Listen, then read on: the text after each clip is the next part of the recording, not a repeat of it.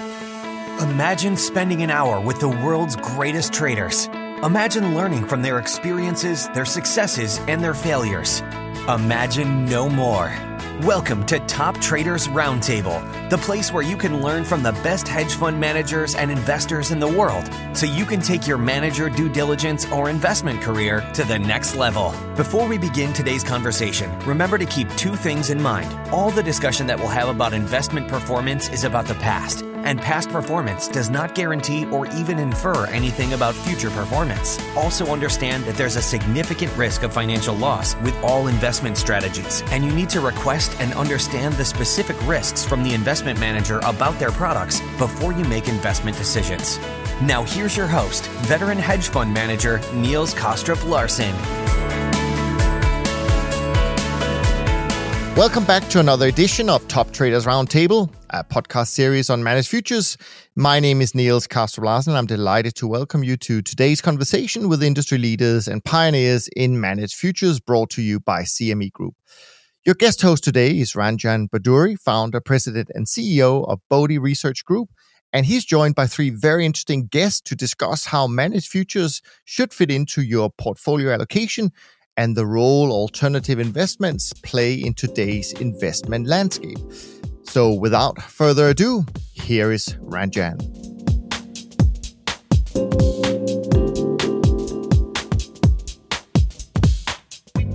Thank you so much, Niels, and I also thank the CME Group. This is a very big honor, and we have excellent panelists for this podcast. I'm going to allow each of the panelists to quickly introduce themselves, starting with Jonathan Miles. Hi, Ranjan. Thank you very much for having me on this podcast today. My name is Jonathan Miles, and I'm a managing director with Ascent Private Capital Management down in our Southern California office. Essentially, I'm a family CIO for ultra-high net worth families, background in manager due diligence and portfolio construction across alternatives for the last 10 plus years at various consulting firms. And I specialized in relative value and global macro strategies in that role. Excellent. Thank you. John Fidler. Hey, yeah, thanks for having me. I oversee alternative investments for Commonwealth Bank and Trust. We're a private wealth management trust company based in Louisville, Kentucky. And we run a couple different multi-manager funds that access a variety of absolute return strategies for our clients, who are primarily somewhat similar to Jonathan's client base, family complexes, family offices, other high net worth individuals, some small to medium size endowments and foundations. And I've started my career trading futures and options back in 2001, and I've been allocating to managers since 2005 in the macro and managed futures space. Excellent. And Chris? Thank you, Ranjan, and thanks to the CME as well. I'm Christopher Vogt. I'm the Director of Equity Strategies at the Margaret Cargill Philanthropies, which is a large U.S.-based foundation. In that role, I manage all of the equity investments at the philanthropies. That includes long-only, passive active, as well as private equity, venture capital, and any hedge fund strategies that are linked to equities globally. Before that, I managed a large hedge fund portfolio for a multi-line publicly traded insurance company in the U.S. And previous to that, I spent over a decade in managed futures and options, both on the floor of the Chicago Mercantile Exchange, as well as upstairs for a number of institutions. Excellent. And our moderator is Ranjan Bhaduri, and at Vogt Research Group, we're dealing with pensions, family offices, endowments, other financial institutions, assisting them in their investing in alternative investments, the various different kinds of projects such as manager research, portfolio construction, due diligence, and special projects. So we have a diverse set of panelists here with a lot of different kinds of experience. And again, the theme is, how does managed futures fit into an institutional portfolio? And just looking at it from the overall portfolio, how do you feel that managed futures fits into this? And any of you, feel free to jump in and give your thoughts here. Yeah, sure. So our perspective is maybe a little bit different than the other panelists, but I'd say, philosophically, when we think about portfolio construction, at its core, we want a bunch of orthogonal diversifying return streams. And, how do you go about doing that? And so I'd say we don't view managed futures so much as an asset class as a tool to access those diversifying return streams. So, not all managed futures, as all of you know, not all managed future strategies are created equal. A lot of them are capturing very different timeframes, capturing very different effects. And while a lot of them do tend to be, historically, have tended to be centered around trend, I think, the more successful and more interesting managers are kind of gravitating somewhat away from that.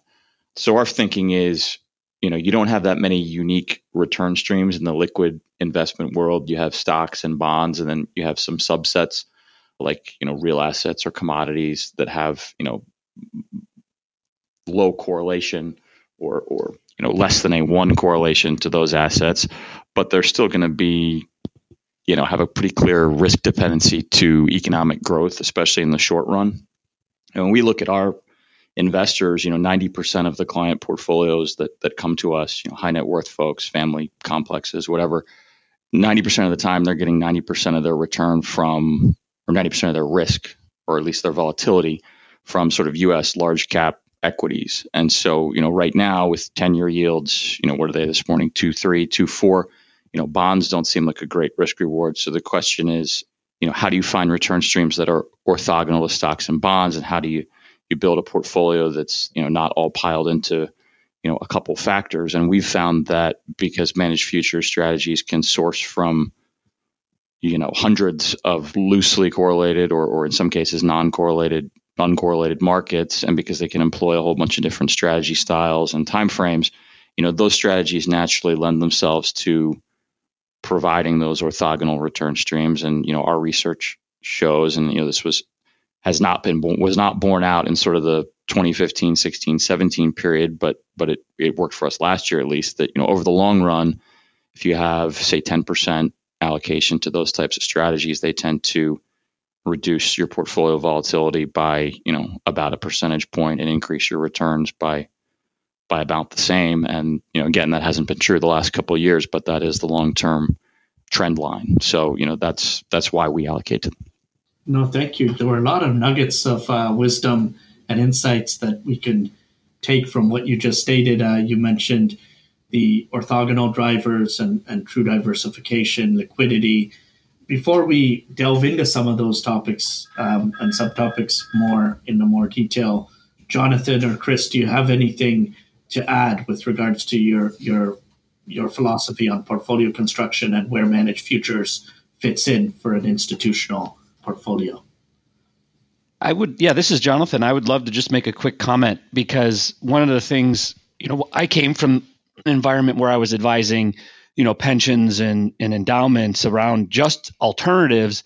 And now I sit in the seat where I'm advising on a whole portfolio, right? And so I think the one thing that came away immediately is I go from the perspective of telling clients what the best managers are, or who the best managers are, or the best ways to combine hedge funds and private credit, versus now I have to say, should I even be doing that, right? Is it even additive relative to the liquidity profile of my clients, their investment horizon? And diversification for the sake of diversification actually isn't worth it for us, because most of our clients have such a long-term horizon, they can ride out volatility. So to put anything into a portfolio, it has to be additive, right? It either has to provide a positive expected return, and it has to be something that I can use as a ballast in a portfolio if I want to rebalance, right? So in other words, if I'm going to allocate to a strategy, it has to be a source of liquidity necessarily, or excuse me, I'm not talking specifically about CTAs. It has to be a source of liquidity if I want to rebalance, right? That's how the diversification helps me, right? Because otherwise, if I'm not going to rebalance and I'm putting my capital in a strategy that actually isn't going to perform as well over 10 years as another asset that my client's willing to hold, then I might as well just hold the asset that's going to have the highest return over 10 years. So, but I can't guarantee that, right? So I think that's a very different perspective as opposed, and I don't have to report to a board on a quarterly or annual basis, right? I have to think about the next 5 to 10 years. So I think that really kind of that's really changed my perspective in terms of where CTAs fit, because I'm a huge believer in the strategies, and it just means that the hurdle and their use has to be much more defined, right? And it has changed the conversation that I have with clients about when to use them, particularly when my clients are usually business owners who have built businesses and they have a hard time understanding what a CTA is to begin with. So from that standpoint, there's a handful of alternative strategies that we want to employ, and they tend to be ones like managed futures and systematic macro, which we think over the long run can be orthogonal to traditional risk assets, right? They take advantage of market inefficiencies, but they don't need a rising, growing economy in order to generate returns. And so that's something that can resonate with clients when we're putting together a portfolio. So I think that's a little different perspective than maybe some other people might have about using them.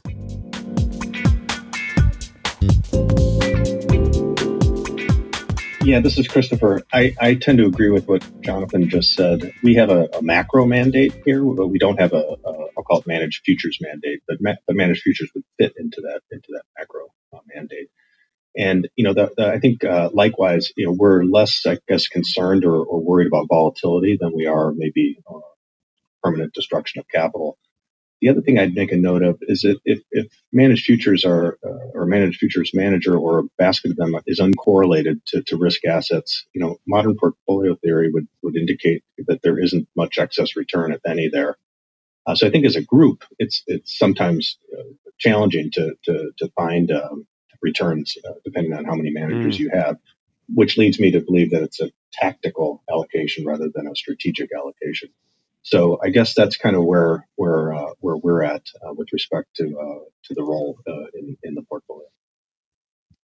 So a lot of very interesting comments there, and Jonathan, you stated that in some ways with the long time horizon, it changes. You view it that changes the philosophy, but then the way that you articulated it, it also shows that, in my view, you're doing a lot of the things, it is somewhat similar in the sense that it's just a different time horizon. So you're looking at a 10-year time horizon. So therefore, going into an illiquid investment, such as a private equity or venture capital infrastructure, can fit in nicely, and it can be, add to diversification. But in looking at those kinds of investments, when you make an investment in private equity and it's a 7 to 12 year kind of commitment, once you commit, you're committed, in the sense that portion of your portfolio is in essence, you can't rebalance, you can't reallocate. It's a changing dynamic landscape. So that portion of your portfolio is sort of paralyzed, but not in a bad way paralyzed, but it's just you're not able to deploy that capital or change your mind in any kind of way. Just a quick comment. We would often say that people are protected from bad decision making when they've committed their capital like that, right? They can't shoot themselves in the foot because they can't do anything with it. So there won't be any of the behavioral biases that are present when you actually do have liquidity. Yeah, I disagree with that. I think that's and in fact, I disagree quite a lot on that, because then what you're doing, it's a convenient argument, right? Like, it's asymmetric. The investor's smart enough to make a good decision when they go in. They're just not smart enough to make a good decision when they get out. And that's sort of what is proven in behavioral finance, is that people tend to underestimate the value of liquidity. And that's like, again, that's not stating at all that one shouldn't go into less liquid assets like private equity or infrastructure. But it goes back to what you stated earlier, Jonathan, which I very much agree with, is that you need to be paid properly for that illiquid investment. And therefore, on a liquid scale too, it can't be just, hey, it's liquid and that's good enough. If it's not over a 10-year time horizon going to be additive to your portfolio, it doesn't necessarily belong.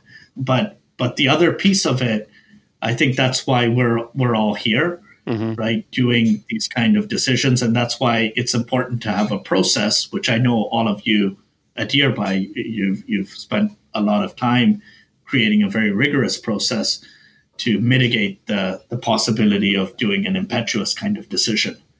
But that's, again, very, very interesting with the different time horizons and the liquidity and the diversity. And therefore, with regards to the target volatility, for the longer time horizon, it's less of an issue. Does that mean that you're willing to be more aggressive on the liquid side of when you do allocate? Am I willing to be more aggressive on the liquid side when I do allocate? Well, I didn't want to give the impression that we don't allocate to liquid strategies because we run diversified portfolios. It was more we try to get clients to focus on what are the most important decisions that they should be making. And the concept behind not that private equity or going into private capital structures helps eliminate some of the behavioral biases is that everybody has a tendency to chase performance. And so you tend to invest at the wrong time, and then when they underperform, you redeem. So you redeem at the wrong time, right? And there's no persistency in quartile performance among traditional long-only managers, but very little, right? So I think that's where the comment comes from. And you're right, it is sort of it's a heuristic crutch, right, to go into private capital because then you don't have to make a decision on getting out, right? You just have to make the right decision going in. You don't have to worry about the exit. So we view the liquid side as more of as a placeholder of, like, liquid could be equities, liquid could be fixed income, liquid could be global macro. So it isn't, risk in the liquid side isn't really a factor per se. I'd say all else being equal, I would love to have a very barbelled portfolio of very illiquid strategies and very liquid, and then on the other end, very liquid orthogonal strategies, right? And then use deviations in returns or asset classes to sort of be I don't want to say tactical, but be opportunistic in how I move capital back and forth between those two. And I would probably use the liquid fixed income and liquid equity as a sort of a ballast in the middle, right? And have that be a sort of a diversified part of the portfolio. If that made any sense at all, but no, that makes a lot of sense. The barbell approach can be very, very effective. Chris, in terms of just looking at emerging managers versus established managers, do you have any viewpoints on that with regards to your portfolio construction and your risk budgeting? I do. Would you mind if I made a few comments on the last topic? Not at all. Please do. Okay. First, as a former floor trader, I completely agree that it's harder. It's always easy to get into a trade or to find something that you like, and it's much harder to get out or to sell that trade. So I think that is absolutely the heuristic crutch of private equity, is that you don't actually have to make the decision to sell. That's been pushed away from you. And it's made easier by not getting mark to market, right? Right. Exactly. And that improves your Sharpe ratio. Exactly. And that's where I was going to go with the whole target volatility. Well, I don't think I have a lot to say in this area. I would say, as I mentioned before, for us, it's about drawdown and about maintaining grant-making consistency in any market environment. And then I would also kind of pose a question that is like, what does volatility even mean in the context of a portfolio where a large portion of the investments are illiquid and thus they're marked in arrears and there's vol smoothing going on. And I think the volatility of the portfolio becomes almost kind of a very difficult thing to actually put a fine point on. Maybe I can move over to your comment on emerging versus established managers. This is something I've followed for a long time, going back over a decade. And there were many pieces, I think, in maybe the early to mid 2000s that talked about how it's better to be in emerging managers, that there's higher alpha levels, et cetera. And while I think there's good kind of economic rationale that supports that from an anecdotal perspective, I'm super, super cautious at this point in time about whether that's actually true or not. I think particularly with selection bias, survivorship, backfill, things along those lines, it's not obvious to me anymore that emerging is always going to beat established, or that there's a theme there that can be, or a kind of a permanent premium, if you will, that you can latch on to. I think maybe those papers that were written back then, particularly in the early 2000s, was at a time when inflows into, I'll call it hedge funds or managed futures or alternative assets, was artificial. The operational risks to those funds was artificially lowered because there was so much capital flowing in. I think in today's world, it's much harder for those groups to raise capital, and I think the operational risk perspective is a lot higher. In terms of how we kind of establish or how we deal with this or handle it, is we do invest in emerging managers kind of across the portfolio. What we do is we have a risk budgeting approach that takes that into perspective with respect to sizing those investments. We also document, call it certain triggers that would call for re-underwriting if there was problems or issues. I think with respect to separately with managed futures is one of the benefits of managed futures is you can typically achieve a separate account or a managed account where you actually own the asset and can see the assets, the specific trades in the account, which allows for position level analysis. And that is a very powerful tool relative to just having a monthly or a quarterly statement of what the fund's performance was. And then lastly, I would say that a strong operational due diligence effort is needed as well, which I think many institutions either lack or don't focus on as much because it requires there's an expense to it, and it's something that's often overlooked by investment teams.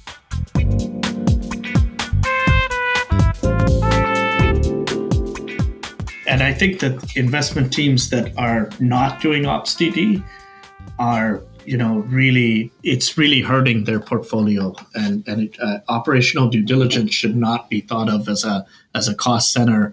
And in fact, there can be a lot of structural alpha.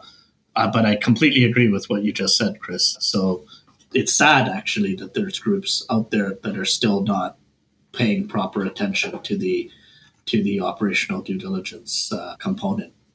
In terms of looking at how you see the managed futures, and this can also include the macro space evolving, what are your thoughts there? I mean, there's a lot going on with machine learning, with new markets and China and so forth. What do you see the future for managed futures?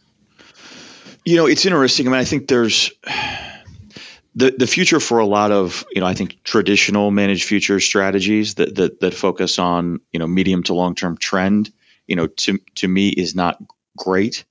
I think all of asset management, full stop, whether it's managed futures or hedge funds or long only or ETFs. I mean, there's fee pressure across the board. So if you just think about, what's a good business, I don't think there's many managers, period, anywhere that have a lot of pricing power at this point in time. And I think there's very few managed futures managers who have any pricing power. And I hear that when I talk to managers, they say, oh yeah, we can raise money for a trend following strategy. For instance, we can raise a lot of money for it, but we can only charge 50 basis points for it. It's not even it's not an incentive fee product.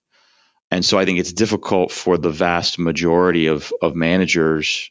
Things have become, you talked about the operational due diligence, and that's important. I agree, particularly when you have strategies that are, run complex portfolios with a lot of line items or have multiple portfolio managers or something. But like I was at MFA this year, and there was a guy, kind of a, super emerging manager, sort of a two-man shop. He had, $20 million under management. And I heard this guy asking him who his administrator was, as though that was like a real relevant question, like he was interviewing Bridgewater or something. So I think, but my point is that the industry has become so institutionalized, and you have to be able to check all these boxes to raise a lot of money, like all these operational due diligence boxes, that you have a situation where 5 or 10% of the managers are raising 90% of the AUM. So if you're a startup manager or you're a smaller manager, you have to sort of grow or die, and you have to invest in your organization in order to grow. So I think it's a difficult business. From a strategy perspective, you mentioned some of the things I would touch on. I mean, it's not clear to me that trend following per se is a very good strategy, and I think your sort of big king factors of like momentum, carry, value have been pretty commoditized. So I think managers are going to have to do other things strategy wise to survive, and that may mean new markets like you're talking about, alternative data. There was an article just yesterday in the FT about how much money, hedge fund managers broadly are spending on alternative data. Maybe it's more relative value trading, instrument selection as opposed to directional trading. But I think, systematic directional trading based solely on price and volume seems like an increasingly hard way to make money, especially if we're going to be in some sort of Japan-esque, central bank manipulated world where volatility is, suppressed. So I think the managers that succeed are going to have to do things that are different from what might have succeeded, 10 or 20 years ago. Ranjan, can I make a quick comment on that as well? Please do. Yeah. So the first thing when I think about the evolution of the industry, the first thing I think of is, and we haven't mentioned it yet, is our risk premia strategies. And this is something that we were doing. We did a lot of work on when I was at Wilshire Associates, and we applied. It really is for us at that firm. It transformed how we looked at managed futures and systematic macro managers. Right? It was, in essence, risk premia became a potential source of beta that made it easier. And we built models to do this, identify CTA managers who were, one, easy to replicate, and two, didn't have any alpha versus that replicated beta. So I think that is the overarching, and I think John really hit it. He's talking about the end result of that is there's alpha in essence, even if it can be, or the returns can be orthogonal, but there might not be alpha. And so I think that's the situation we're in right now, is that these strategies are still additive to a portfolio because they're orthogonal, but we can actually get the beta really much cheaper now than we used to be able to, right? And that's why managers are raising trend following products at 50 basis points. They're adapting to that market, and that's why we've seen managers. You hit it on the head, John, in terms of like looking for new data. They're going into alternative markets. They're trying to create premium versions of their products. So I think we're going to see more of that. And I kind of thought of it as the barbelling of the market, right? You're going to have managers who will have passive index products, and then they'll try to sell some alpha products on next to them, or they might just go all passive, right? They might just raise all, like AQR raising all of their money in a managed future strategy that's really a beta product. There was just a panel about this at a conference. Well, what is beta in this space? And so, we're begging the question a little bit that there is a beta, because how you define the trend following model can determine whether you have alpha or not relative to that. Because what's your time frame, what markets, what's your risk allocation, things like that. So it's really hard to define a beta, but it still is an arrow in our quiver. But the idea, it's really transformed how we look at the space. So I think that's really important, and that's been the driver of the commoditization of the space and the competitive pressure to lower fees, which is all good for investors, right? Because the strategies are still worth investing in. So I want to just add a couple things onto that. And I've always wondered, looking at different risk premium products, why they seem to, many of them, not all, but many correlate to CTA or managed futures indices. And I haven't spent a lot of time thinking about this. I don't really manage a managed portfolio or managed futures portfolios anymore. But my wild guess is there's a momentum factor in CTA, particularly for trend following, and that it's picking up on that somehow. The other thing I was going to say, kind of going back to the original question on how we see the space evolving. Again, I don't follow it, so I don't think I have many intelligent things to say about it. But as was already noted, I think trend has become incredibly commoditized, no pun intended. I also think that alpha decay is very real, particularly in the shorter term strategies.